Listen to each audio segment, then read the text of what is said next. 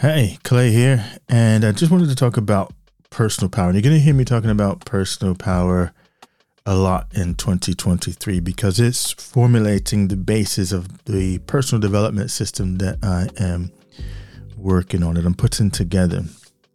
And it's formulated around these three principles. One being personal power, how to reclaim our personal power so that we're able to do more, be more. And then the second pillar is authenticity, and the third one is around inner wisdom. And so you will hear me talking about personal power as I continue to build upon what it is that personal power is. Why do I think it's important to personal development? How to help others to regain their personal power. And I'll start off by saying there's a couple of, if you go onto Google and have a look on personal power, it falls into very practical aspects in terms of personal power and things that you can do. But if I just start with a definition of personal power, on the simplest level is the ability to do. And the more personal power that you have, the more you are able to do. But then there are things that interfere, blockages, habits that we form, various things that reduce our personal power. And I'll just take habits, for instance. Habit as if you follow any of the work of Robert L. Spencer et al. In The Craft of the Warrior, and he talks about personal power in there. And he says the things that strip us away from our personal power, what he calls power sinks. And some of one of the more powerful power sinks, and you'll know this one because you're living it every day, is around habits. Now, habits are, they're a good thing. Habits help us to, get through our day without having to consciously think about every little thing that we do. So we do form these habits. And I talked in the post earlier this week about good habits and bad habits and, reformulating your habits. But habits are what Spencer says form a part of the power sink. So we sink some of our personal, we sink a lot of our personal power into habits. And these habits would be habits of thought. So you have a habitual way of thinking. There'll be habits of perception. There'll be habits of behavior. There'll be habits of beliefs. And that list kind of goes on and on. The number of habits that we have and the various different components of that, habits, beliefs, perceptions, thoughts, that are just habits that you just do without even thinking about it. You don't question your thinking anymore. You just do it. And I'll have to get into this book, another one. And I'm just making this audio made me think about Charles Tartt's book, Waking Up, which is quite dense. And I started reading it ages ago, but it is kind of dense. But I need to revisit it because that whole idea about waking up is kind of coming out of these habits, recovering your power that has been sunk into these various different habits.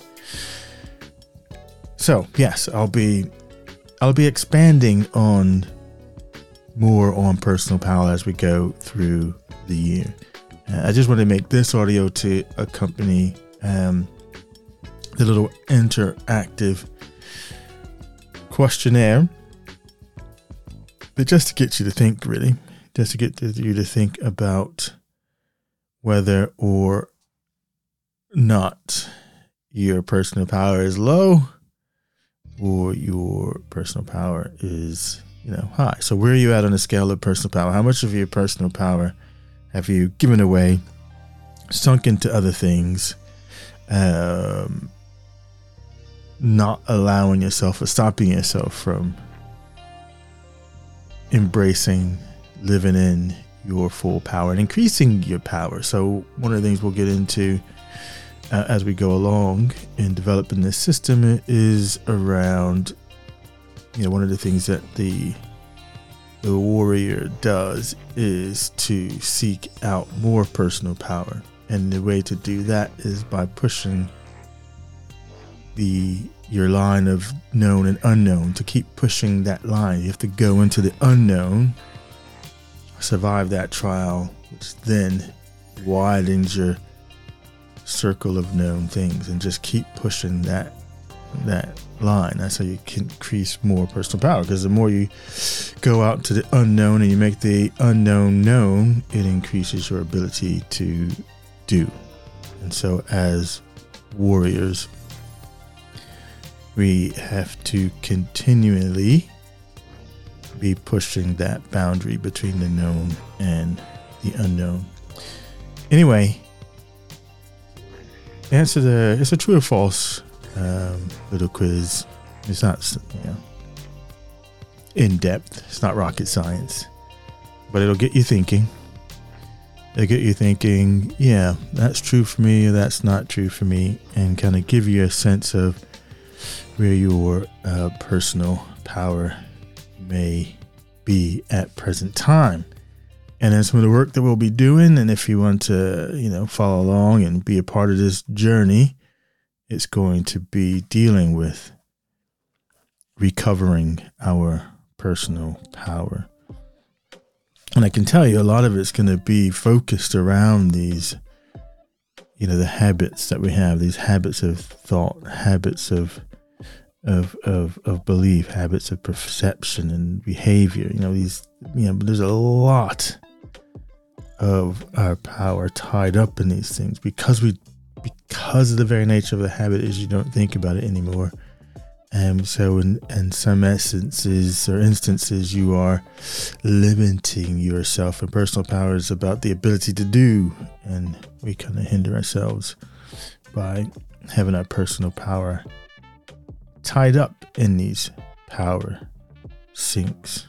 Anyway, answer the questions, true or false, if it pertains to you or not, just to give you a sense. And the more that you say true to, of course, the more less personal power you perceive yourself to have anyway. Because I'd say, we all have a lot of personal power, but because it's tied up in other things, we don't have access to it.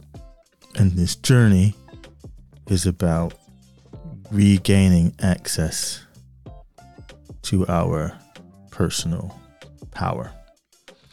All right, let me know how you get on with all of that. Play out.